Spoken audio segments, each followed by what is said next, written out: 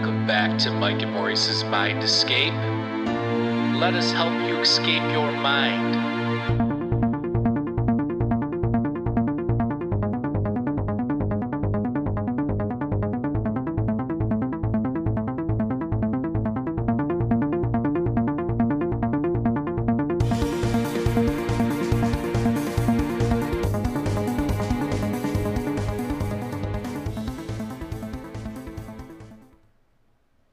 All right, folks, welcome back to Mike and Maurice's Mind Escape. We have episode number 236 tonight, Origins of the Gods. We are joined by guest, I guess he's been on four times now, I believe, Dr. Gregory Little.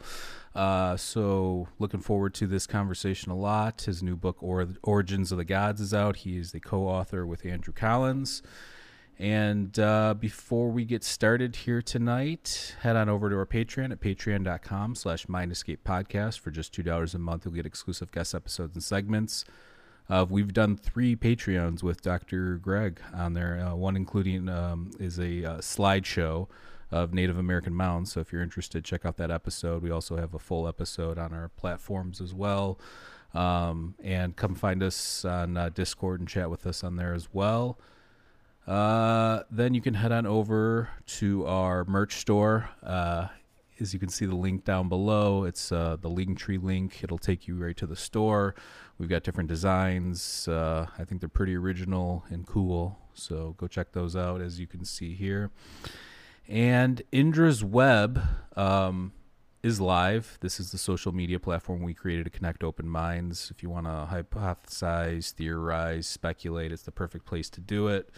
I've got big news on this end too. It's probably going to be in the App Store soon. I know it's been a long time, but we're still working on that. So look for that. I will announce it on the show when it is officially in the App Store, so everybody can download that and start on there.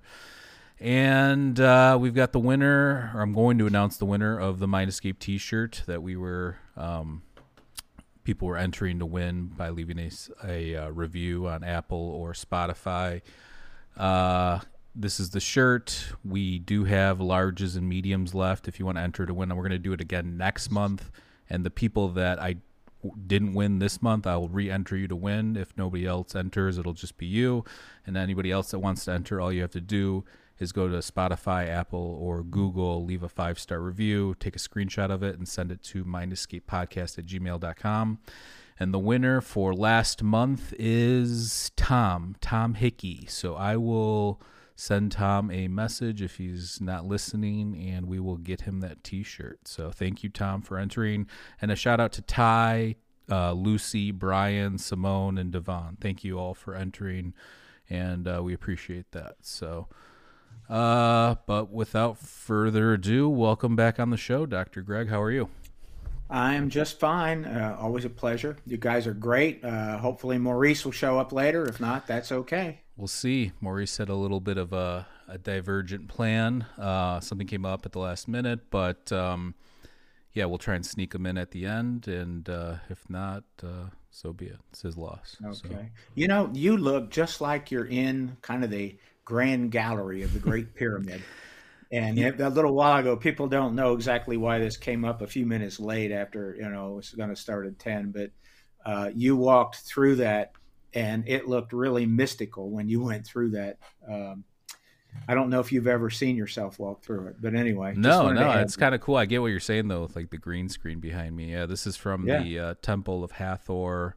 And I believe I have one, too, from the... both of the temples with the entrances where it looks like it has the melted stone, but it's actually just some sort of erosion. Some people speculate from water. Some people speculate just from stepping on it, because even if you look at the Great Pyramid or the Great Wall of China, there's certain parts where so many people have stepped on it. It looks like it's been worn down kind of. So, I mean, it's hard to determine what's going on with that. But, yeah. Your new book is out, Origins of the Gods. As far as the audiobook's out, the Kindle, when did you say that was coming out? The ebook, it's on all the platforms, Kobo, Kindle, and whatever else there is. That comes out this coming Tuesday, which is the 19th. And then May 8th is the paperback version. I've never been involved with a book that was scattered this way. That it was the audio came out a couple of weeks ago, then the ebook, then the paper book. But it's all supply chain stuff.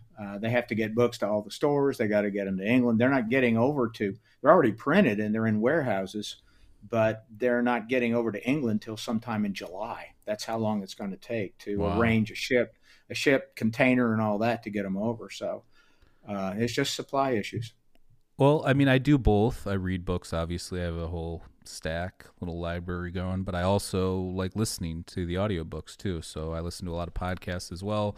But I enjoy your audiobook. I've listened to your part. I still have to listen to Andrew's part, but I thoroughly enjoyed your portion of it. And that's kind of how you guys write these books, right? When you co-author them, you split it up. You write the first half or the second half, and he does the other half, kind of a thing, right?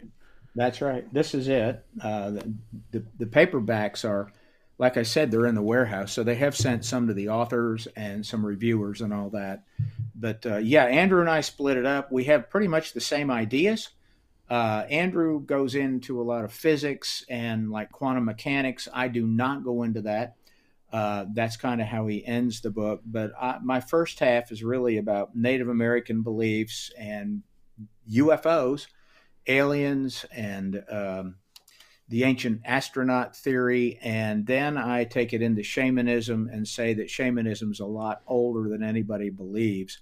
And then Andrew starts his half by going to a cave in Israel where a number of ritualistic items have been found indicating that shamanism took place there as long ago as 400,000 years. So we're talking about something that's been around a long, long time. So the two halves are very different, but they both kind of say the same thing. Yeah, and I really appreciate, obviously we talk a lot about fringe and metaphysical things on this podcast, but I really appreciate your take because you're a psychologist too, so you understand the mind and kind of how the mind works. Not that anybody fully understands the mind, but we all try our best, right? But you have a good approach where you're not very dogmatic and you're open to new interpretations, but yet you have your own hypotheses that kind of play off of, like Jung or Keel or these different guys that kind of had an interesting take and spin on things. So I really appreciate that about it. But I mean, there's certain things like we can talk about the ancient astronaut stuff. I personally don't believe aliens built anything on this planet as far as megalithic structures. And we've talked about this before when you've been on. Mm-hmm. But I mean, you could say something might be dangling the carrot, for us or bringing us along or influencing us via altered states of consciousness and playing off of our consciousness. Is that where you stand now currently? Is that what you still believe, that there's some sort of interaction there, but there's not actual physical beings coming here, landing here and building things? Well, I don't believe they built much, if anything. I do believe that there were extraterrestrials or extraterrestrial probes that have been to Earth. And the reason I say that is I've got to go to the greatest skeptic of all time, the skeptic that all the current skeptics believe was the greatest of all time, and that was Carl Sagan. Back in 1963, in a journal article that Sagan wrote, it was published in the journal Space and Science, Sagan calculated the odds of other civilizations visiting Earth in ancient times. And he said in that article, it is an absolute certainty that they were here. And he also gave the statistic that they had probably visited more than 10,000 times. Now, that sounds like a lot, but it's 10,000 times over roughly 2 million years. So if you divide 2 million years by 10,000, you're not having a visit a year. You're not having a visit every 10 years. It's kind of infrequent. And what he said is about 2 million years ago, when our first ancestors came along and evolved, he said they probably started coming a little kind of infrequently. to see how we were evolving. But after the end of the last ice age, he said their visits probably increased substantially. Now, he's not saying that they were sitting in flying saucers and flying here and going back and forth, and that the beings were here and looking around and all that.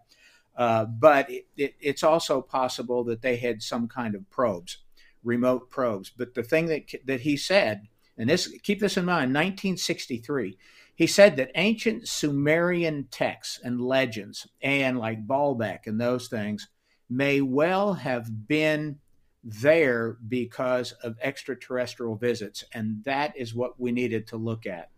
Again, that was Carl Sagan, 1963, in a journal. So Sagan said it's an absolute certainty. There are several other astronomers that are real famous that said it's an absolute certainty. But Sagan didn't believe that modern UFOs, the things that people report as UFOs and the glowing lights that are seen all the time, and even the modern abductions, the contactees and all that, he didn't believe that was extraterrestrial. And I don't either.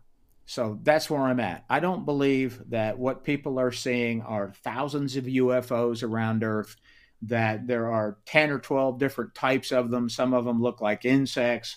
Some of them are gray. Some of them are Nordics, whatever. I don't believe any of that. So that's where I kind of stick with Carl Sagan in that. Of course, he didn't know what they were. He wrote a book about the goblin universe or the haunted demonic universe, whatever, that there's demons everywhere. And he didn't mean demons in the sense of like angelic demons. He meant that it is haunting us, that whatever it is haunting us. And even Jacques Vallée is kind of in that ballpark too. Maybe so more like the Greek daemon, like some sort of metaphysical entity that people interact with, kind of a thing. Yeah, something that would be in the realm of paranormal. I hate the word supernatural, but supernatural simply means that we don't really understand what it is. It's beyond our understanding right now. Right. On the UFO episode we did with you a while back, you thought that some of the UAP sightings could be holographic projection technology that we possibly have. Do you still believe this, or have you changed your mind? And also, we've asked some military people after that, and they said that would be against the law to use our own advanced technology on our own military. So I didn't know if you had a... It would be against the law to use our advanced technology on our own military, but they weren't using it on our own military. There's nothing that happened to them. They simply saw things in infrared and the new radar systems they had. I still believe that was testing. It's kind of complicated. The Navy and contractors for the Navy have the technology to produce laser-based. When people think of a laser, they think of a visible light that's different colors and all that, but they don't necessarily have to be visible. So yes, I believe that. There's about a half a page in that new book that goes through the Navy's different really inventions. They invented a whole series of devices, one of which can beam words into your head. You hear spoken words in your head. And the last time that I saw the technical specs on it, it worked at about a mile distance or a mile and a half. They can also form lights in front of people and in different places. And when I say lights, I'm talking about a glowing ball of light, plasmas. So yes, I still believe that it would be illegal for the Navy to do it on their own people, but it's not like they were attacking anything. None of the pilots got close to the objects. So you think maybe they were just testing it or something, and then they just so happened to come across it, kind of like an accidental? It's not. I don't think it's accidental at all. They were. If you actually know about what they were doing, the Nimitz and so on, they were testing new radar systems. They were testing various new equipment. And the pilots were also testing new equipment and new radars. And I believe that, there's somewhere in private contractors, in black military, whatever you want to call it. And they are simply seeing how pilots react to things that they can't see. Remember, they didn't visually see any of the objects, but they could pick them some up of the on like radar. Fravor, and I think Dietrich, the pilots from that Nemitz sighting, actually did see the object, the Tic Tac, go by their. Oh yeah, okay. All So right. there are some of the incidences they did get eyes on it. So I mean, I don't know how that hologram technology works, but Well, it's a plasma. They're I wouldn't forming rule it out though that would Yeah. be maybe a portion, because like how people say 95% of the sightings are things that can be explained away anyways, or whatever. So Well, the Navy. One more thing about this: the Navy actually patented. I first heard about this in Forbes because Forbes monitors patents.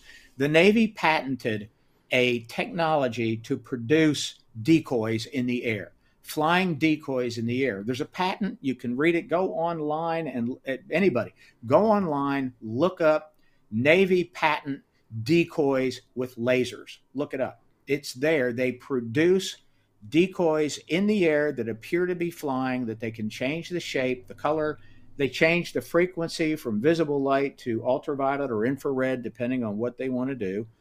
And I believe, yes, they were testing it. I don't think the pilots knew about it. They simply wanted to know how they'd react. I don't think it was coming off the carrier, though. I don't think anybody in the carrier knew it. do you think that was based off of something that they've seen or something otherworldly at some point, or do you think that that's just something, or do you think they're trying to recreate that effect into? Do you know what I'm saying? Like, okay, we locked up for a second. That is very interesting. One of the stories that is in the book is about a series of UFO sightings and a physicist study of them. He was the guy's name was Harley Rutledge. He was the chairperson of the Department of Physics for Southeastern State, Missouri, in Cape Girardeau, Missouri. He did field studies with a couple hundred people. And one of the things that he reported and actually saw, pretty interesting, he called it a bullet shape. It was the exact dimensions, he said, was 210 feet long. And it went over his house and over the Mississippi River. And a bullet shape, to me, he didn't talk about the rear end of it, but it's kind of like a Tic Tac. right? I had since talked to two people in New Madrid, Missouri, who also saw the same thing. One of those was a bank president. The other one was a assistant principal in a school. And they didn't want to talk about it. They had been at a party like at midnight one night and decided we're not going to talk about this. But of course, back then, and this was in like 1973, there were so many UFO reports in the state of Missouri that it became overwhelming. And even the National Guard and the Air Force tried to look into it to see what they were. So maybe the Tic Tac shape, in the old UFO reports, a lot of them are about cigar-shaped objects. So Right. maybe they were trying to do that. And I really wouldn't discount anything. But I don't think those are alien. Absolutely, they're not alien. I think some of the Navy stuff, some of the pilot stuff around airports, and maybe the one, I don't remember the name of it, where they're looking at something over the water. I think some of those are drones, but I'm not sure of that. That's a guess. But I don't accept it as extraterrestrial stuff. It's definitely interesting. That's for sure. Yeah. Worth studying. Well, I mean, if nothing else, too, I mean, you have other people, too, like Avi Loeb and the Galileo Project actually using actual scientific observation to collect data and try and see what these things are. I mean, I've said it before, too, even if it's some new physical phenomenon, that's super exciting, too. It doesn't have to be alien to get my attention. So, yeah, interesting. So let's move on here to some stuff in your part of the book. In your part, you talk about Jung's take on the UFO phenomenon and how most people have misinterpreted or misrepresented his take on the subject as it relates to the mind and symbolism. I guess my question would be, if Jung thought the phenomenon could materialize or be perceived in a material world, what does that mean in terms of the nature of reality? Is that like anything immaterial can materialize and vice versa? Or do you think more along the lines of like Plato's theory of forms, where there's some other realm that we're almost like a replica of or something like that? That's interesting. I hadn't thought of Plato's realm in this, but yeah, I'd say it's between Jung and Plato. It's kind of a combination of the two. Jung talked about psychoid manifestations. Of course, Jung's theory, which he put out in 1961 in the United States, in a book called Flying Saucers: A Modern Myth of Things Seen in the Sky. Jung thought that a couple things were happening. First of all, he said that what people are seeing is an archetypal manifestation, and when it's archetypal, it means it's something symbolic. And when you have an object that you don't know what it is, you project a meaning onto that. So if you see some unknown, your own mind is projecting a meaning onto it. It is archetypal in that what most people were reporting back then were disc-shaped objects, which Jung said was a mandala. A mandala is a symbol of the whole. And back in 1984, I wrote a book called The Archetype Experience, and in it, it was a follow-up to Jung's book. And in that, I basically said that what the mandala it consists of are all the splintered archetypes. The archetypes exist in opposites. We've already said one, angel, demon. Like you have a good angel and you have bad angels, which are demons. Also, the wise man and the fool. Satan and Christ would be one. But there are a number of these opposite archetypes. And Jung said that under some conditions, archetypes can manifest physically because they are psychoid factors. And the word psychoid means energy that can bridge the gap between just being pure energy and becoming physical. And he said this occurs on what he called it the electromagnetic psychic spectrum. And it's the same thing that John Keel in the 70s just simply said is the electromagnetic energy spectrum. Mm-hmm. So in the EM spectrum, you have right in the middle, for about 5% of it, you have visible light. And then on one side, you have ultraviolet light, which we can't see. And on the other side, you have infrared. And these two extremes, it goes further and further till you get to extremely long waves, which actually the U.S. Navy uses for underwater or undersea communication. And then on the other end, you have extremely small, short, high-intensity waves, which are like gamma rays.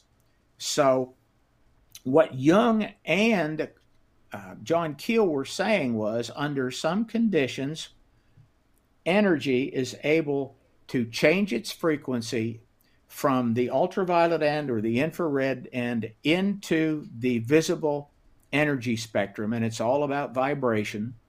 And then it becomes visible. And because it's energy, it can manifest some physicality, the way plasmas do. So let's get into a plasma just to explain it. A plasma is pure energy when it starts, but then it heats up all the atoms. It becomes highly charged ball of gas with spinning electrons, and it starts pulling in matter. In space, which is what outer space is filled with plasma. In space, there's cosmic dust. Here on Earth, there's also dust. There's all kinds of stuff always floating around. And what plasma does is it attracts this dust. There's a report that the British government put out called Project Condign, Condign. It came out, and I believe it was released publicly in 2006. And in it, it said that exotic plasmas or dusty plasmas were the source of most UFO reports. Mm.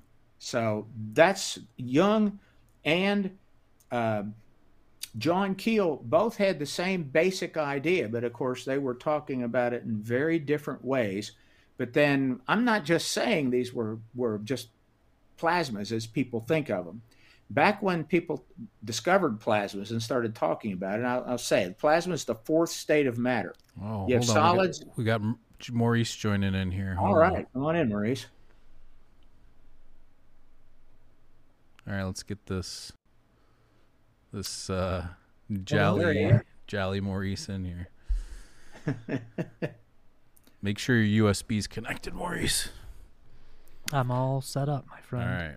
Sorry. Good evening. So we were talking about the spectrum with Keel and the plasma. Okay. Yeah. Well, hi, I didn't mean to cut you. Hello. This guy just killed the entire conversation. No. I'm joking. No. Okay. So dusty plasmas. What Project Condign said is a dusty plasma. It starts rotating because it has a north pole and a south pole, and it's electromagnetic. And as it spins, it starts to flatten out. And as it flattens out, it can shoot out. They have actually produced some of these, and they shoot out different lights. I'm interested in some that probably look like they have portholes on them. I mean, that's a stretch. But this gets really weird when you get into it. So let's talk a little more about plasmas. Okay, so 4 states of matter: solid, liquid, gas, and plasma. And it has its own branch of physics, basically, too. Like people that study plasma physics don't really study the other stuff, that they're just focused on that. So in 2007, 6 physicists published an article in the peer-reviewed Journal of New Physics. And in that article, they had been producing plasmas in the laboratory. And what they said is that plasmas, if they're sustained, if they have enough energy to sustain them, have all the characteristics of living beings. So let me explain what that means, of life. And they said that given the right circumstance, now remember, these are 6 mainstream physicists. They say under the right circumstance, they might become sentient. That is, have thoughts, intelligence, and be able to communicate. Now, that's astonishing. Now, how they said that they have evolutionary properties and appear to be alive. So what does that mean? What they did is they observed in the center of the plasmas, they observed literally a double helix forming in it, just like human DNA, a double helix. And they observed connections in the double helix. And then they observed the double helix splitting like DNA does. It produces RNA, and RNA makes protein. And that's how cell replication occurs. And they observed the plasmas splitting into additional plasmas. It had evolutionary properties in that what they observed and what they wrote in the article is that the plasmas that had a weak internal structure, that their double helix was weak and was not fully formed, they tended to die or disappear and not replicate. The ones with the really strong double helix in them replicated easily. And what they said is that they believed, given enough time, they might well have intelligence. So even physics says this. So here's where I am at with this. I think the Earth generates a lot of natural energy, and I think people have been interacting with that natural energy for a long, long time, which means ever since the first ancestors of Homo sapiens sapiens, us, since our first ancestors, they have been interacting with this energy. Over time, they learned how to interact with it, and they built sacred sites that would allow them to interact with it. They found the use of certain drugs allowed them to interact with it. They found that rocks, crystals, water, and so on could be formed in certain patterns, such as earthworks and mounds, and interact with it. Sometimes this form would come on its own and interact with them. When it comes to you, it can't be trusted. This is Native American. We're getting into the Native American part now. When you interact with these forms, you really can't trust them at first because they're tricksters. And when I say they're tricksters, I'm coming strictly from the Native American perspective on it. And actually, I first learned about tricksters from Carl Jung. Carl Jung talked about them in his book on flying saucers. And think about it. How many contactee stories have you heard from the 50s and 60s where a saucer landed in front of somebody, some being walks out and says, I'm from Jupiter, or I'm from Mars, or I'm from Venus, or I live on the moon? We know that that's probably not true. Right. I'm pretty sure nobody's living on Saturn, at least people that look like us. I don't think there's any Nordics living there. You know, there's Nordic beings and there's all these others, but these beings can't be trusted. So what Jung said and what Native Americans say is you got to get by that trickster part to get to the truth of it. And so the book has got a lot of examples of some people that are fooled by it. Some of the early events, Manuel Swedenborg is a good one to talk about there. And some of the ones that apparently got beyond the trickster a bit, but still were tricked now and then. That's Edgar Cayce, also Joan of Arc. There are several other things. You had the audio version. I don't know if you saw the pictures of Zaytun, Egypt, but I consider the Zaytun apparitions of the late 60s and 70s to be some of the most incredible things that ever happened. Absolute proof that this reality, whatever it is, the Native Americans called it spiritual. I think it exists, but I think that the force behind it is plasma based. And I think that's what Project Condign found, and I believe that's what the U.S. Navy has found also. So also the trickster thing, I mean, that's we hit a lot on that on the show in the past, especially even with psychedelics. So psychedelics and UFOs are pretty much, when you're talking about like altered states of consciousness, that's usually where the trickster comes in. And even look at some of the gods. You mentioned Egypt. I mean, Thoth was known as kind of a trickster god. I mean, you can go throughout history. There's tricksters throughout history, and that archetype, and yeah, it's an interesting thing. And I'm going to ask you some questions about that here in a little bit. But I wanted to ask you one more question about Jung before we move on. Based on Jung's research, since UFOs represent symbols of some sort of unknown phenomenon to the individual mind, do you think like the mass sightings imply a collective unconscious, or do we all perceive that same phenomena similarly, since we all have the same evolutionary senses? Well, I think if you're seeing a light in the sky and it's in the distance, I think we'd all perceive it similarly. We would project different meanings onto it. Mm-hmm. Somebody might immediately say, and I've seen people do this, say, "Oh, that's a UFO," and it technically it is. It's an unidentified flying object, but to me, it's probably a plane. And it's because I'm actually pretty skeptical about things, and people know that. Although I get into some really weird ideas in this, and so basically everybody hates me. The ET people, I believe in ETs. Well, we love you, my friend. Yeah. Okay. So I've already said I do believe in the extraterrestrial hypothesis. I will not at all say that I'm certain that ETs have been here.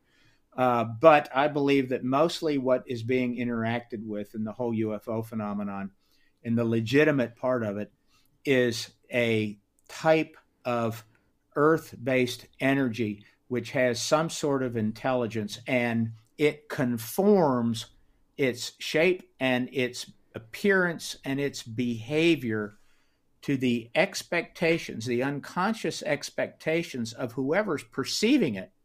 And I believe it also conforms to the cultural expectations of who's ever perceiving it.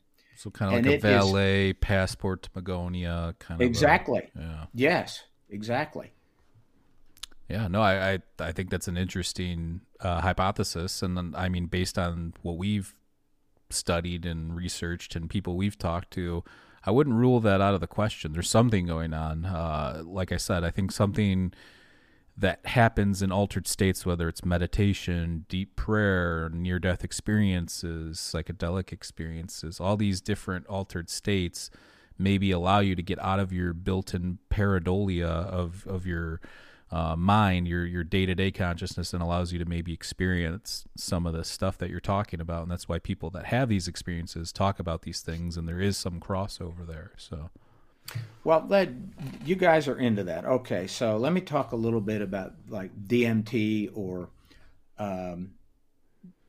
Delta 8, Delta 10, the THC. So I visualize this in a weird way. Okay, so when you're under the influence of those substances, I think initially what occurs is it's kind of like whatever your filtering system is, the filtering system that keeps the unconscious below the surface. The filtering system basically doesn't work. And I believe you have all these ideas and thoughts, everything in your unconscious kind of jiggles out. And when it comes out, it starts making connections. And depending on, and those connections can be pretty weird. They can tie really strange things together.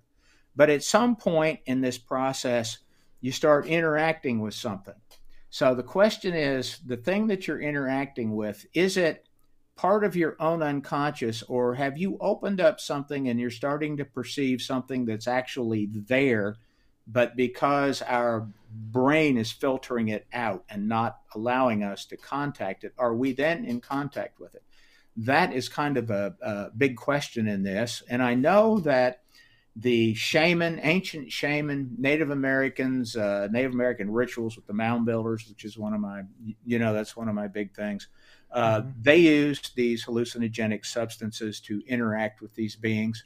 But they also said that under the right circumstances, these things would materialize into physical form. And there's just too many accounts of that. The Cheyenne Massam ceremony is one, and that's described in the book pretty fully.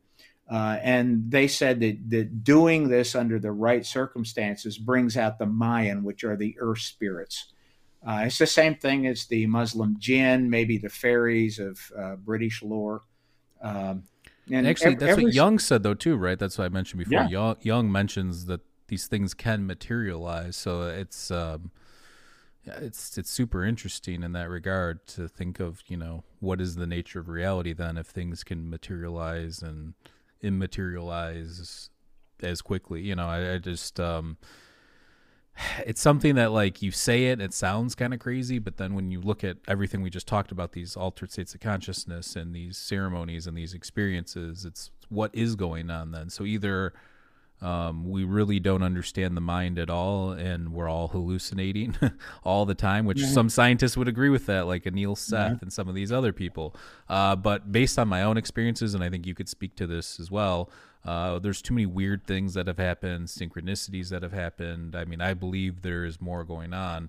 I don't know what that is yet, but that's why we're here talking about this right now. So I have said in that book, and it's a quote from prior books about synchronicity. Synchronicity, well, let's define it for some people. It means a meaningful coincidence. It's like you're thinking of someone and then the phone rings and it's that person. That would be a really simple case of synchronicity. Jung actually parted with Sigmund Freud because of synchronicity, and it was an event. Yeah, really interesting event. But Jung wrote about it, and in the example he used, he was talking with a patient, and they were talking about the patient's dream, and in the dream, the patient saw a scarab beetle, a dung beetle, basically. And while they were talking about it, Jung heard this tapping at the window, tap, tap, tap. And he ignored it at first, but it got really persistent. He got up, opened the window, and something flew through, and he caught it, and it was a beetle. And it's a meaningful coincidence in time and space, very, very meaningful to him. So that is synchronicity. But what I believe and what I've said is that synchronicity is actually an awareness of the connection of all things. Most of us don't have that awareness. In fact, it would be very disturbing if we did. It's kind of like if you could see the entire electromagnetic energy spectrum, you wouldn't see anything. All you'd have is just waves and motion everywhere. That's why our eyes, our rods and cones, are tuned just to the visible light portion of it. Otherwise, we couldn't navigate in the physical world. But synchronicity is, again, the awareness of the connection of all things, which is a very big Native American statement. All things are connected. And I see it as there's a web everywhere, an interconnected web. And I'm not talking about the internet. Actually, I wrote about that before the internet existed, and call it the people of the web. And then, of course, everybody People of the Web. Yeah, and everybody think, oh, internet. No, well, we have Indra's Web too, which is kind of a similar concept. Plug it, baby. Plug it. Yeah. Which will be in the App Store soon. All right. No, but so I do want to read that book still. I've not gotten People of the Web, but I know what it's about. I want to check that out. If you think of it that way, if you actually take a spider's web, and again, a spider's a trickster. Spider's a Native American trickster, but it also is a bringer of knowledge. It's both good and bad. It can be either one. And the spider weaves this web. Now, if you go to any part of a spider's web and you vibrate it, the entire web vibrates. And I think that's how quantum mechanics work. Andrew talks a lot about that at the end of the book. He talks about non-causality and all that. But I believe everything is connected, and that under certain circumstances, you become aware of those connections when astonishing coincidences happen. But again, if we were aware of that all the time, it would be a mess. I don't want to be aware of all the connections, everything, cause and effect everywhere. So, right. All right. I mean, that kind of supports my theory. Like, they call me Mr. Vibrations, but I very much subscribe to the fact where when your vibration is raised and you're in this higher state, that you will notice more coincidences. And interestingly enough, that's actually why we started the podcast. For people that don't know that, Michael had a synchronicity that spawned this entire podcast. So that's pretty cool. Wow. Did that involve both of you? No. I mean, Maurice has always been a part. We've always talked about this weird stuff, even before that and stuff. So we're cousins. So we've always had that weird connection. We're almost like brothers in that sense. Yeah. But the I got to check what you're talking about, the divergence of Jung from Freud on synchronicities. I got to look into that more. I know that they diverged too. Jung wanted to get away from all the sexual archetype stuff. He didn't, wasn't really in favor of any of that stuff. So I know he diverged on that path as well. But yeah, I got to check that out for sure. And it was psychic stuff too. Jung was into psychic stuff. Jung Right. actually did a dissertation on a trance channeler, which is weird because he's an MD, but he decided to do a dissertation. Right. So we talked a little bit about the plasma stuff. Have you discovered anything new on, based on your research with the plasma, or is this all just the culmination of your work and research over the span of you writing these books? I can't say I have anything beyond the what's in that book. I just mean like new in the sense that like when you wrote the book, there was something that came to you, like an epiphany or something that came while writing the book. No, I can't say that's occurred. No, I'm actually pretty systematic when I write. Okay. And yeah, very, very systematic, but I accumulate a lot of information, do a great deal of research. The epiphany that I had on plasmas and so on, and the military research. And when I say military, I don't mean that there's a U.S. Army base that's doing this or the Office of Naval Research is doing it. What I mean is private contractors are doing it. And my epiphany came in the 90s when I went into the government documents, the government repository library for the first time at what was then Memphis State University, and started finding all these really obscure, non-circulated government journals on all sorts of military things. And in those, they refer to studies that have never seen the light of day because they're not published. They're all grant funded. Also, at the same time, I was corresponding a little with Michael Persinger at Laurentian University in Canada, who was doing research in plasmas. He was giving people UFO experiences in a copper shielded room at Laurentian University by just having them sit there in this room in a nice, comfortable, reclining chair and close their eyes. And they were having UFO experiences in there because he was beaming in electromagnetic balls of electromagnetic energy. People saw UFOs. It was called when he did it with a helmet, it was called the God helmet for a while. And Laurentian University was actually picketed by some fundamentalist Christian groups there. But a number of people used it. Some claimed to meet angels, long involved story, but that's how I really got into this, was with the research with Michael Persinger. Interesting. I know, is it Dr. Anthony Perrott, who Dr. Robert Schoch references a lot in his work with the petroglyphs, and how his plasma research from Los Alamos showed similar figures to the figures you see in the petroglyphs and the animal-shaped headed gods of the ancient world and things like that. I don't know if you're familiar with that, but that's kind of interesting. It might tie into all that. Does that relate to Schock's idea of the Younger Dryas being caused by solar Yeah, well, plasma? he that's what he uses. He references Perrott to show that, but Perrott's research on its own is pretty interesting if you look at that. Then you look at the figures in the petroglyphs. So whether they happened 10,000 years ago or 5,000 years ago, I think it's still pretty interesting. So yeah, interesting. I actually, in 1994, in a book, Grand Illusions, actually talked about the solar plasma theory too, that it could have caused some real problems here. Yeah. Oh, I mean, there's a lot of vitrification weirdness too at certain sites too. There's a part of your book, Origins of the Gods, where you discuss one of your Native American friends that came to stay with you and your wife. He came with you to your office one day and sat in this chair that had electromagnetic fields attached to it, or some, I don't know, maybe you can explain it, but he had a trickster experience and he saw a bunch of little blue beings. Since that experience, did anybody that sat in that chair have a similar experience? Was there any crossover? I used it a number of times. Several other people, including, well, let me set it up. Okay. I was doing a small private practice at the time. And this was in the 80s. I think we got the device in 87 in this little private practice. It was very part-time, but I was in practice with a psychologist and a psychiatrist. And so I went in on a Sunday. This guy's name was Lou White Eagle. He was a Cheyenne shaman. He was the arrow priest of the Cheyenne.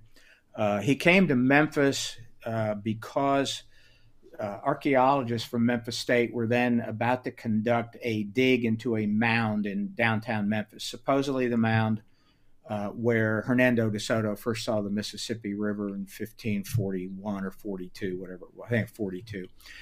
So anyway, he came here, and long story there, but my wife and I invited Lou White Eagle, his wife, and 3 kids to come stay with us during this, the protest event. He stayed 30 days. He left the day that the Memphis City Council passed a resolution that there'd be no digs in that mound site. So I had that private practice on a Sunday. I asked Lou if he wanted to go along to the office with me and test out this device we had. So we went out, and I had to go do some insurance. The device is called a gram potentializer, spelled like graham cracker, but gram potentializer. It's actually it's almost like a massage table. It's a couch or a bed. You recline on it. It does 2 things. It creates an electromagnetic bubble around the person, and that bubble is tuned to the Schumann resonance. Then that's the Earth's primary ambient frequency that it vibrates.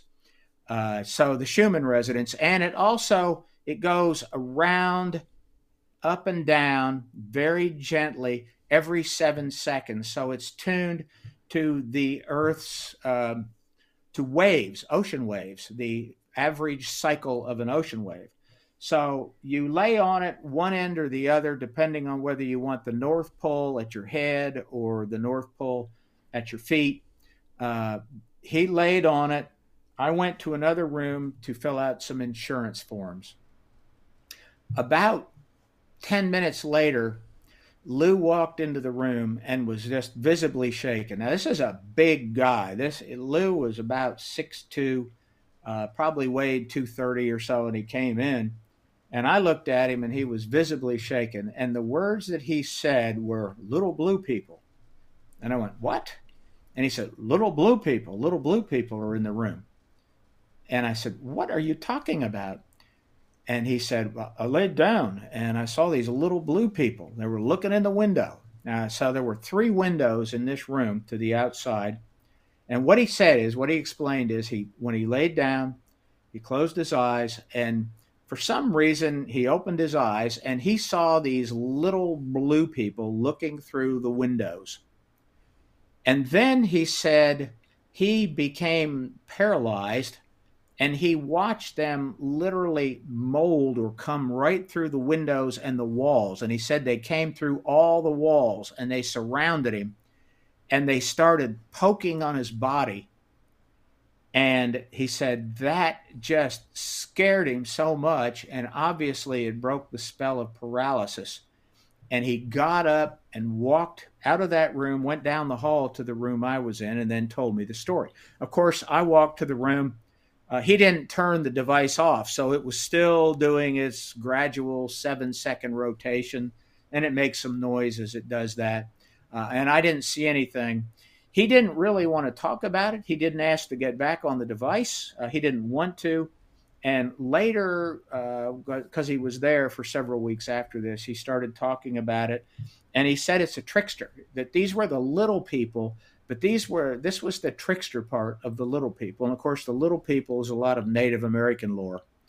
So what I experienced on the device was literally flying into space. I laid there, I never expected it, and just felt myself zoom out into space through the solar system, saw lots of stars and lots of planets. And the thing I remember most wasn't going out, but it was at the end of the experience, just suddenly just bam, coming right back into the body. That's what I recall. The psychologist and psychiatrist used it quite a bit also. The male psychiatrist, good friend of mine, he was my major professor for my master's degree in psychopharmacology. He had some similar experiences to me, and then some he wouldn't talk about. I don't know what the psychiatrist experienced with it. There was some controversy about it. We got rid of it because there was some belief that that device may actually cause cancer. And they recalibrated or something. I don't know the whole story of that, but they didn't use that anymore. But they were actually into getting a lot of things. In fact, in a new issue, a reissue of Grand Illusions, I tell a story about how I got into all this, and it was because of that psychologist and psychiatrist. When I was 23 years old and an undergraduate student at Memphis State. Actually, I started with them when I was 19, but when I was 23, we really got into this. We went to seances. We tried pyramid power. We built pyramids in our laboratories. We were doing real psychopharmacology research. In fact, our first publications were in the Society for Neuroscience publications on morphine addiction and the drug scotafobin.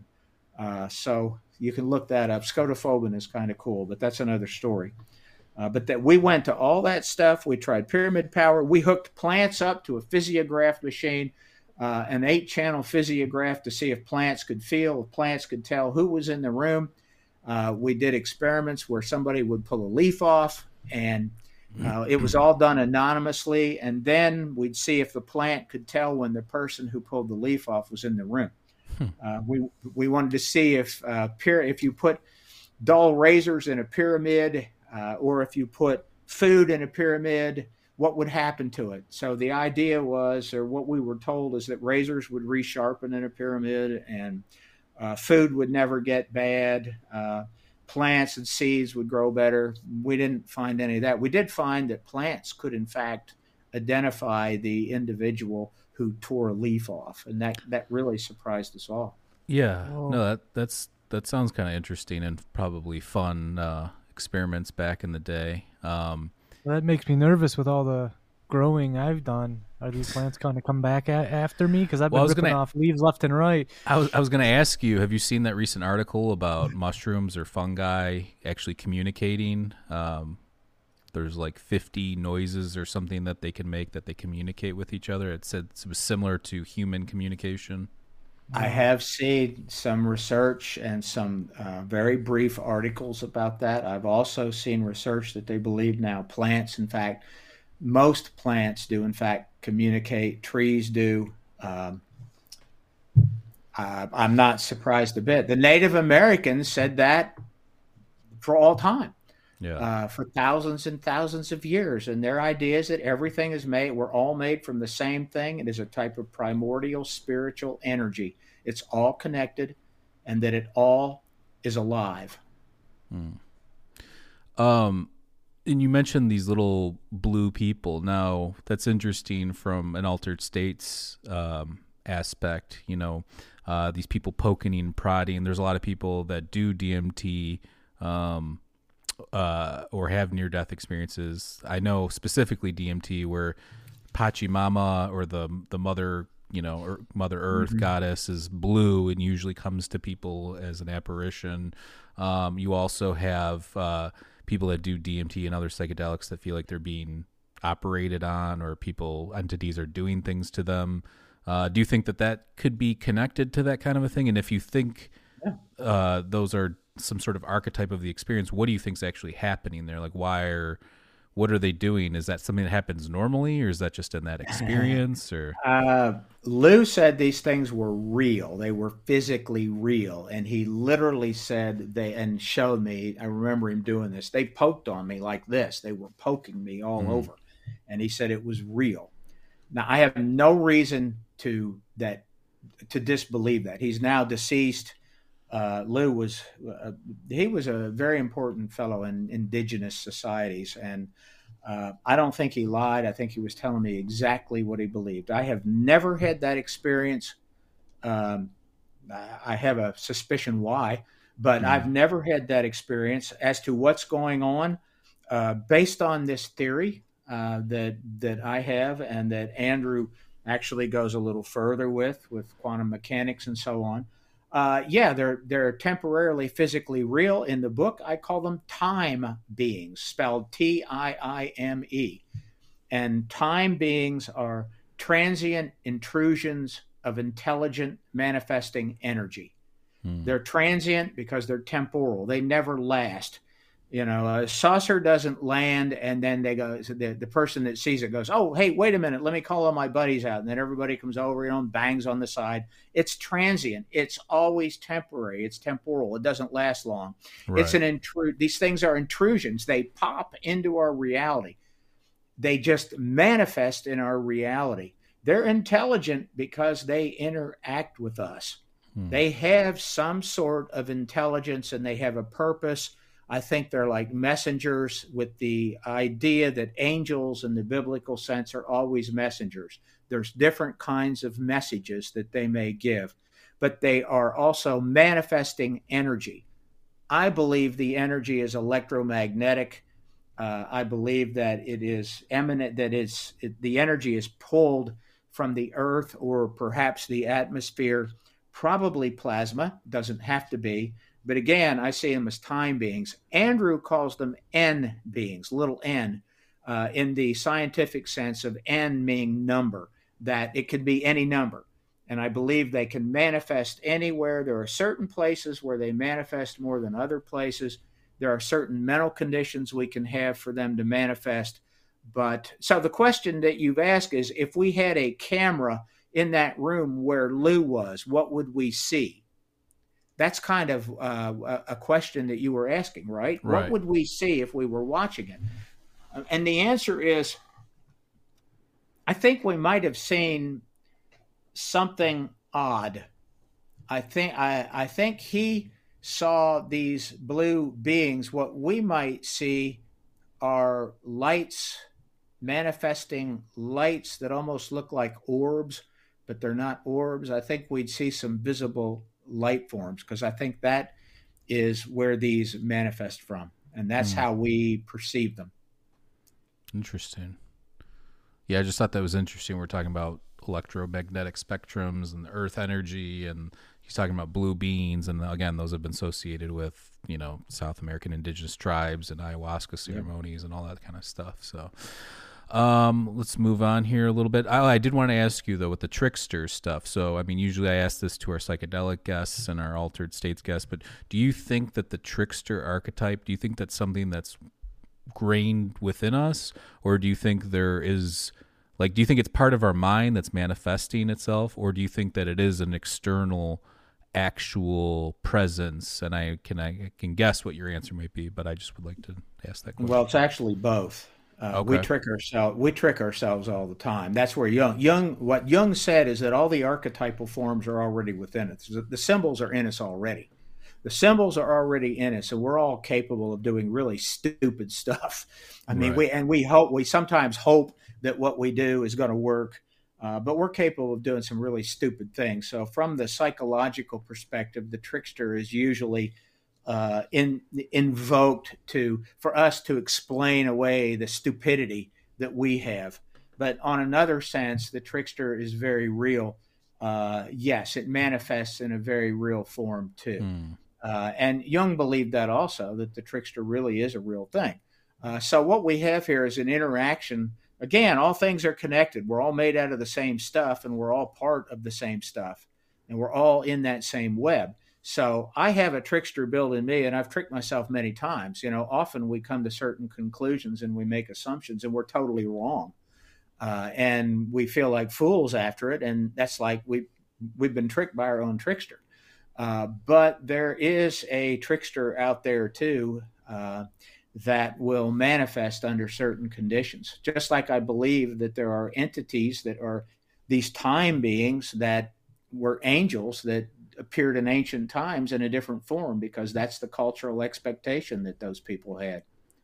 Looks like I'm weirding out Maurice over there. He looks like he. No, I love this stuff, man. Yeah. I mean, I remember last time you were talking, we kind of got into the plasma stuff, and then when I joined the conversation today, you guys were. Sounds like you've been doing a lot of research on that and have came to some conclusions of your own. So I'm just glad that I got to jump on this and listen to your wisdom. I love you as a guest, so I'm glad you came back. Well, thank you. I just think that plasma is the energy that they use to manifest. Yeah, I don't think it's just a ball of charged gas. I think there's something else going on. I think it's one of the least known aspects of physics, as I mentioned before, too. Yeah, for sure. It's going to be interesting to see what comes of that, for sure.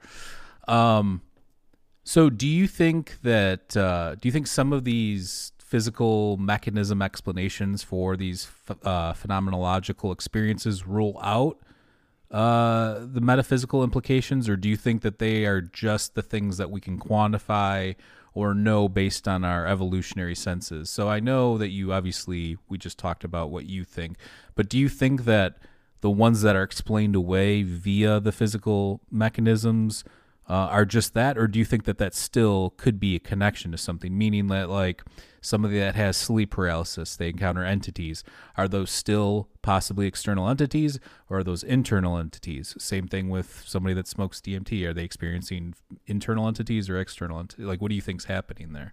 I think that it sort of depends, but I think both are very possible. I'm sure, very possible. Both actually happen. As to any specific case, I couldn't say. It depends. But I think that our mental state, we have an electromagnetic field around us. When you go into different mental states, or when you use a hallucinogenic drug or any other drug, you're actually changing your electromagnetic frequency. No matter what you do, when you eat, you're changing your electromagnetic frequency a little bit. So I believe our mental state interacts with whatever's there, and depending upon what the purpose of like one of these time forces might be, or Andrew's end beings, yes, they can physically manifest also. I believe something is physically manifesting, but not in all cases. That's the rub. And here's a really important thing. And it's a quote that's in the book, and it is this, that the hallucinations that come from mental illness look a lot like what people sometimes report as paranormal experiences. And the paranormal experiences can look a lot like mental illness to some people. And that is why skeptics will say it's all explainable. And there's 3 or 4 pages in there about how skeptics explain everything. Everything. They explained it all. And when they're left with no solution, they say that it's mental illness, that the person was somehow hallucinating or has some kind of mental illness. But because the two look alike, a genuine mystical experience can look like mental illness, and mental illness can look like a genuine mystical experience. You have to partial that out and figure out which it is. I think some people have had genuine mystical experiences with real entities On the other hand, some people have had mental illness that produces experiences that look a lot like a mystical experience. And it's really hard to tell the two apart sometimes. Well, I want to ask you this because, again, this is something we know a lot about. And we had Dr. Andrew Gallimore on before, who is a is a neurocomputational biologist or something along those lines. Anyways, he's studies DMT in the brain and everything. He wrote the book Alien Information Theory. But we were talking, and it seems like the hallucinations that come from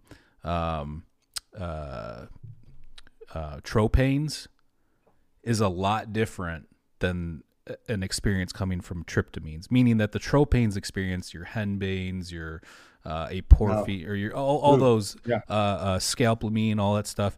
Yep. Those are all actual hallucinations, meaning you're seeing stuff that isn't there. Is where a tryptamine experience, you're seeing, like, let's say it's psilocybin, you're seeing flowing patterns of things that are already there. You're not seeing things that aren't there.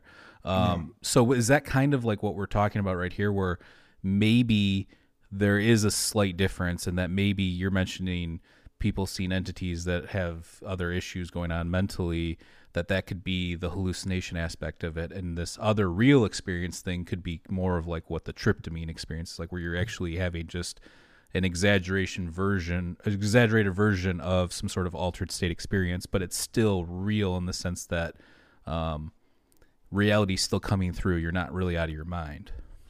Whew, boy, that is a deep question. Folks. As you were speaking there, I was remembering experiences from the 70s, psilocybin, LSD. And what I'll say is this: I believe that some of this, of course, we know that there's crossover in sensory function and all that. A lot of the neurochemistry and neuroscience has been worked out on exactly how they work. But I think some of what's going on with it is that the eyes are tuned to pick up certain frequencies in the EM spectrum. And like I said, if we could see the whole EM spectrum, you wouldn't see anything. You just see flowing energy all over the place. You wouldn't be able to see anything.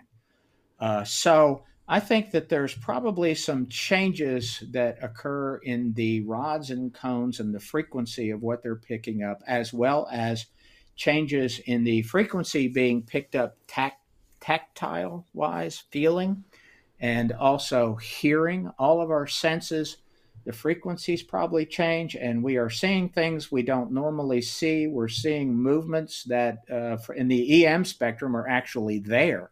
So we may be seeing some of that. So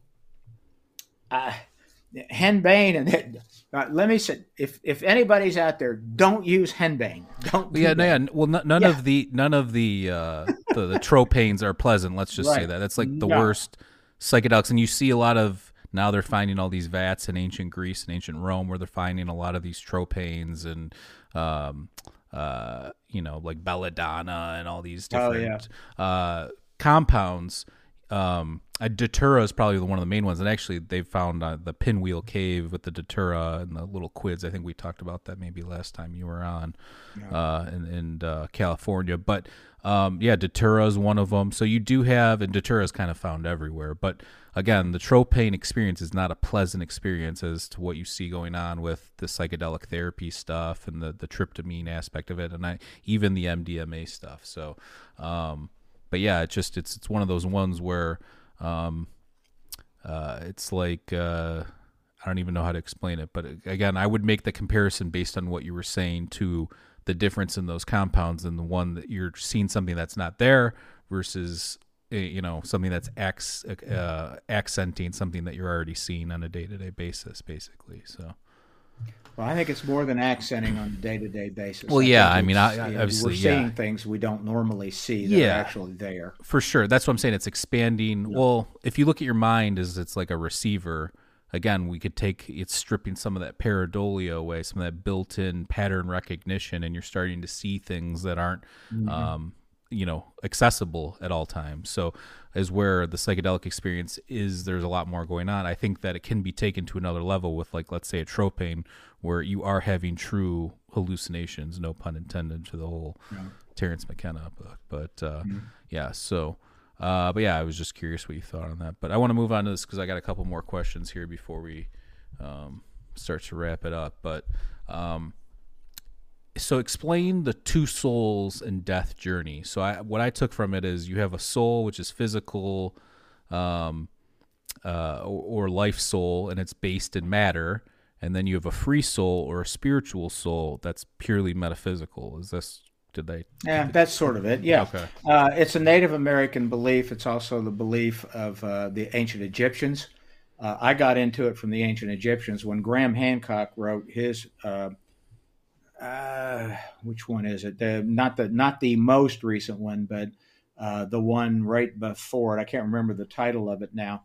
He got into that and actually said, yeah, the Native American mound builders idea here is the exact same thing as the Egyptian Kanba and a couple other things. But anyway. The Graham Hancock book, his most recent one?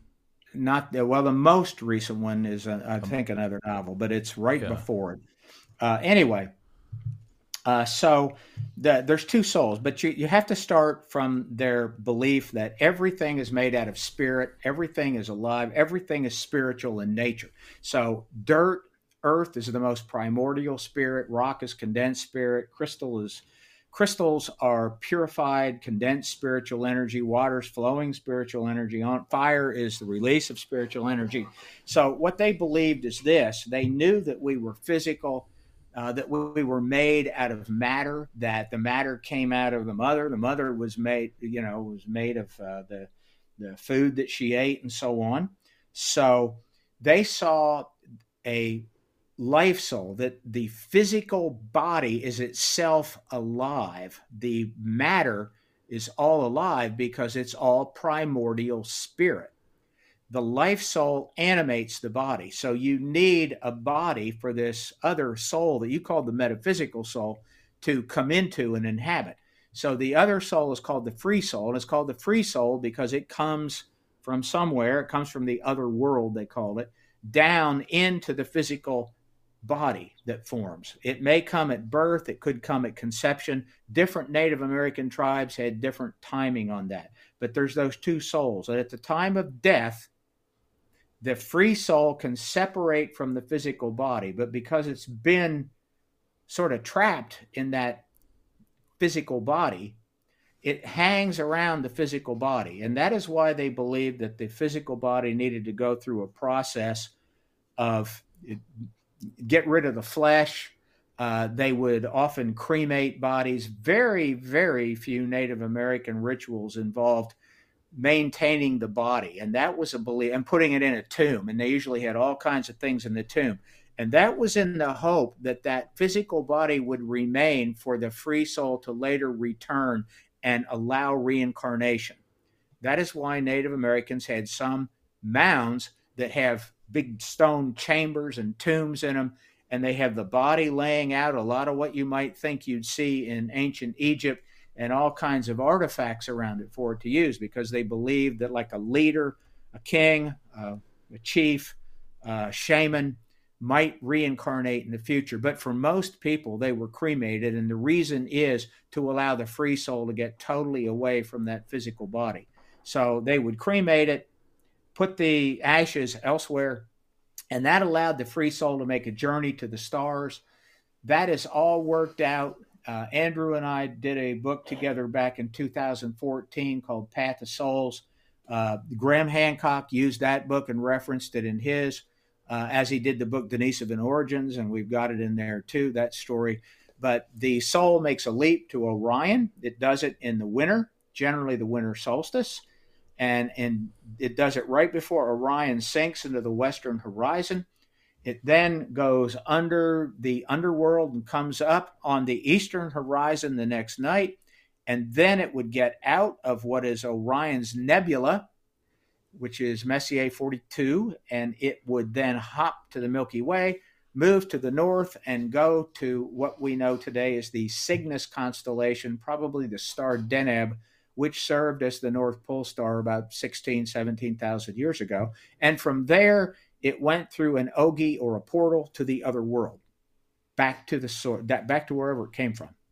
That's the idea of the Path of Souls. Interesting.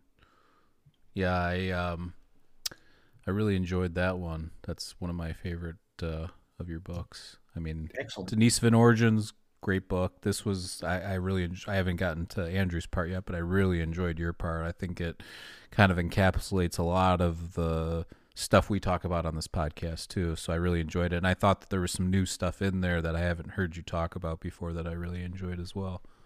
And the jump on the fact of the soul sticking around for a while after the flesh has deceased.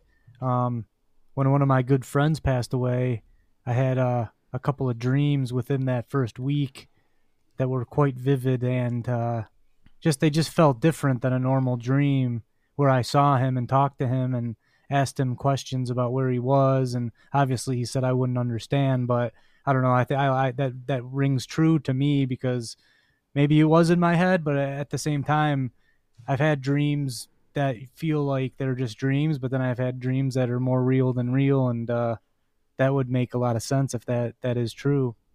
Yeah. Let me tell one quick story. I know we're running out of time here.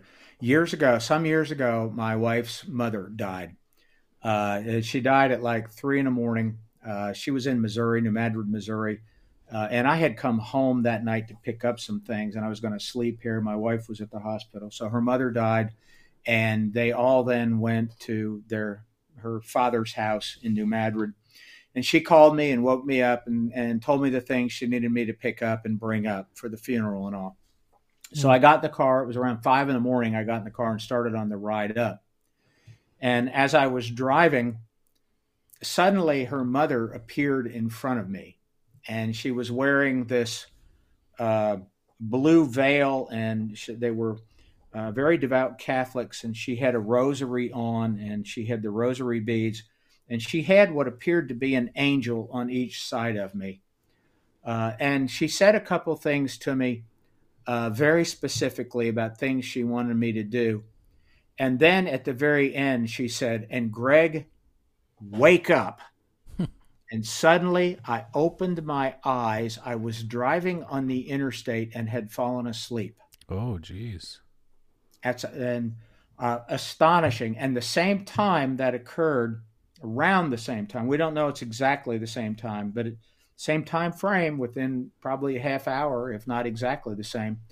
One of my wife's sisters saw her mother the same way in a hallway, the same kind of outfit on with the rosary and so on. So, yeah, that's one of the few stories I tell that I've had that's really pretty impressive to me.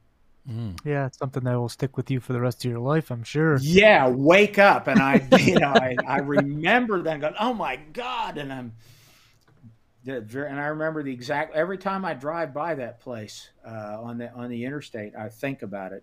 Just astonishing. It probably saved my life. I'm pretty sure it did. Yeah. Yeah. I have one more question before we get out of here. Yes, sir. So, you discuss Native American metaphysics, and actually we've done a Patreon with you in the past where you went through the whole Native American metaphysics and stuff as you know it.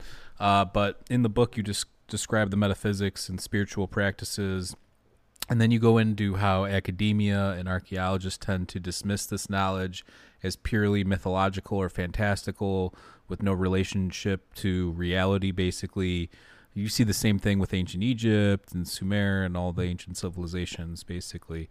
Why do you think there is this culture of doing this? And don't you think that since we don't have all the answers, we don't know exactly what consciousness is, they're all just hedging their bets that everything's going to be explained away as some sort of physical mechanism in the future? So, I mean, like, why do you think they do this, and why do you think that that's well, there's a couple reasons. The one that is seldom talked about, it's kind of like, it goes back to the hatred that skeptics have for the idea that there may have been giants in the past.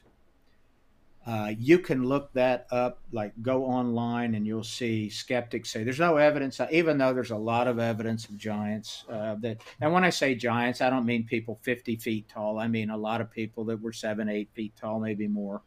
But anyway. And those people exist today too. You know, your modern day Shaquille O'Neal or Yao Ming or whoever.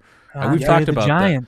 We've talked about that before when you were talking Yes. about the Native American situations with all that stuff. So I think that some skeptics are driven by an absolute hatred or disdain for anything religious, anything that points out that there may be a spiritual reality. I think that, I mean, I know that's true. I say I think that, and when I say I think it, I'm not guessing.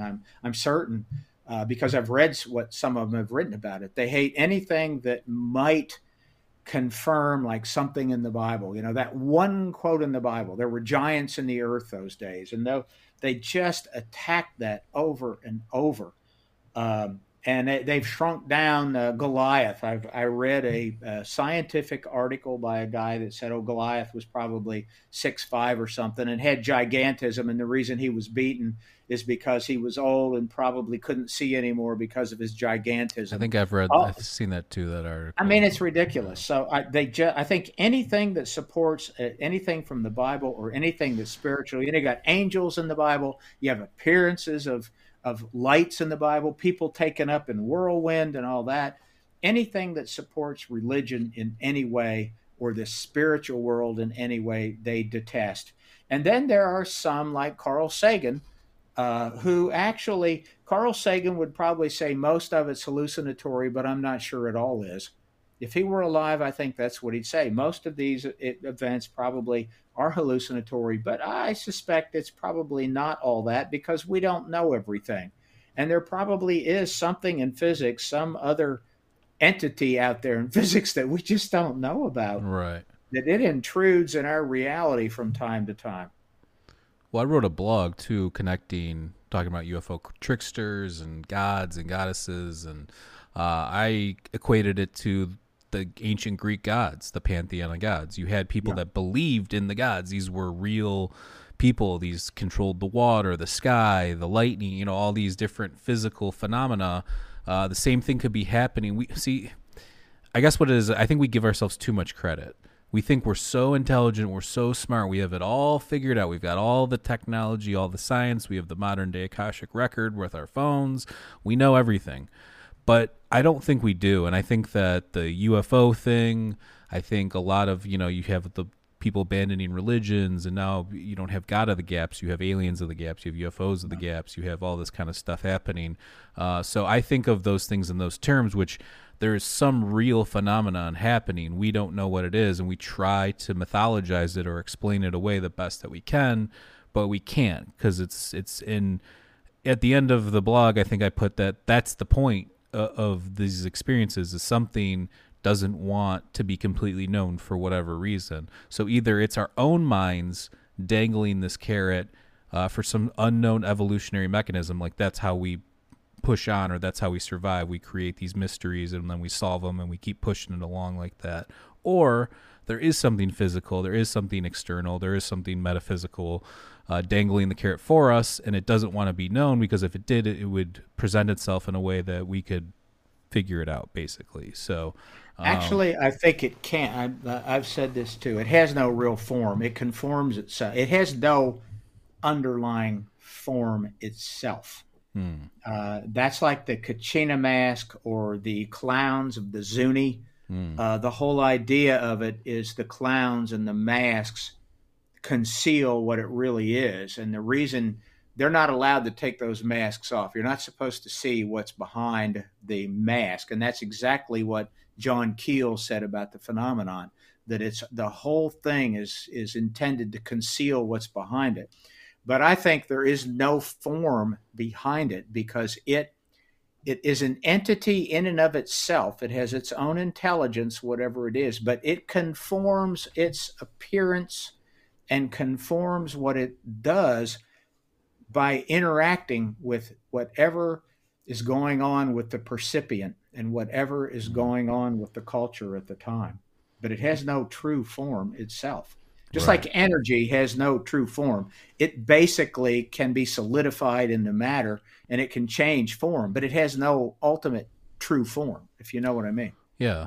Well, there was a couple parts in your part of the book that got me thinking, because lately I've been pretty stern on sticking to the facts. I think all of these ideas, fringe topics, UFOs, entities, gods, goddesses, heaven, hell. All these are things that have been experienced. All these metaphysics have been experienced in altered states of consciousness. Because I've maybe had a couple synchronicities and weird experiences, but all of my truly mystical experiences have come from either psychedelic experiences, deep meditation experiences, and all those kinds of things. And what I find interesting about the psychedelic experiences, unless you're doing some serious smoking DMT or something, you can take psilocybin and walk around and interact with the world. Most other altered states of consciousness, near-death experiences, you're basically dead.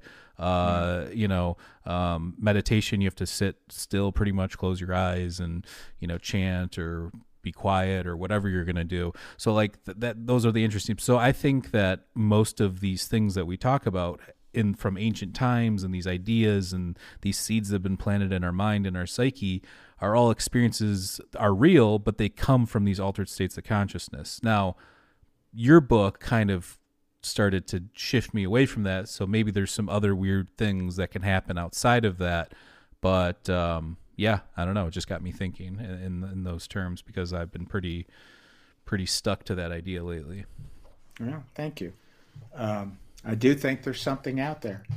It's not what most people think it is, and it never shows its true form. But its form that it does show relates specifically to whoever is witnessing it. Interesting. There you go. Yeah. Well, let's end it there. We got to work on something else. I mean, maybe Dr. Greg might be in the documentary. Maybe not. I don't know. We'll see. Yeah.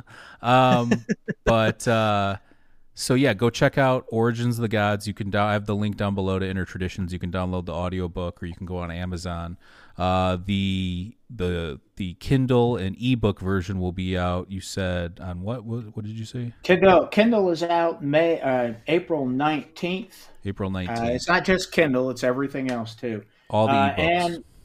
And May 10th is when the paper version is available. May 10th. Awesome. And if you're looking for a book on ancient American mounds or Native American mounds, I think he's got the best one out there. Illustrations, great depictions, everything. You can click on that Amazon link down below and find that there. But that's a great book. And we actually, the last episode we did with you, I think you did the slideshow for us with all the Native American mounds, and then we did a Patreon segment with that too. We did the Native American mounds episodes with you last time.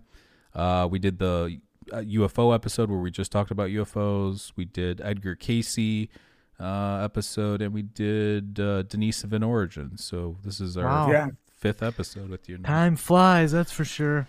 Yes, it does. It does. But yeah, I want to thank you for coming on and sharing your research and your experiences and everything. And look forward to reading the rest of it in Andrew's part, and I'll definitely get a hard copy when it comes out there as well. And we're not going to do a Patreon because we got to do something else with them here. But if you're interested, we do have 3 Patreon episodes with Dr. Gregory. You can go to our Patreon at patreon.com/MindEscapePodcast for just $2 a month. You'll get exclusive guest episodes and segments. Tons of stuff on there. Dr. Gregory, Randall Carlson, Rick Strassman, you name it, it's on there. Go check it out. Also find us on Discord. Come chat on Discord. Somebody's asking Audible version. Yes, the Audible version, Paula, is available right now. You can go check that out right now. That's how I was able to listen to Dr. Greg's book so far. So go check that out. If you're interested in merch, we got some cool designs there. We are Living Breathing Magic with Anubis holding our logo. These are all my illustrations. I designed that Mind Escape Portal one too, and then of course the perfect hashtag Let Maurice Speak silhouette shirt. Go grab that. Goes up late. This guy's a real bum. Go to indrasweb.org. It is live again. That is going to be in the App Store soon. So stay tuned for that. I will let you know. Sign up, set up a profile, and once it's live in the App Stores, I will let everybody know. And again, congratulations to the winner of the Mind Escape t-shirt, Tom Hickey. I will send you an email and we'll get you squared away with that. I am going to take the names, again, for the people that entered to win this last month. I will re-enter you to win next month. And if anybody else wants to enter to win, all you have to do is go to Apple, Spotify, or Google Podcast, leave a 5-star review, take a screenshot of it, and email it to mindscapepodcast@gmail.com. And yeah, I think that's it. We are going to wrap it up here. Congratulations on the new book. Congratulations on the new book, and look Thank forward. you, guys. You're always a pleasure. Always a pleasure. Well, right back at you, You're welcome back on anytime, and we appreciate everything you're doing. Just keep doing it, and we look forward to any future endeavors you have, including, again, you might be, in this documentary. So I don't know. Yeah, but we love everybody. Stay safe out there, and we'll catch you next time. Peace. Peace.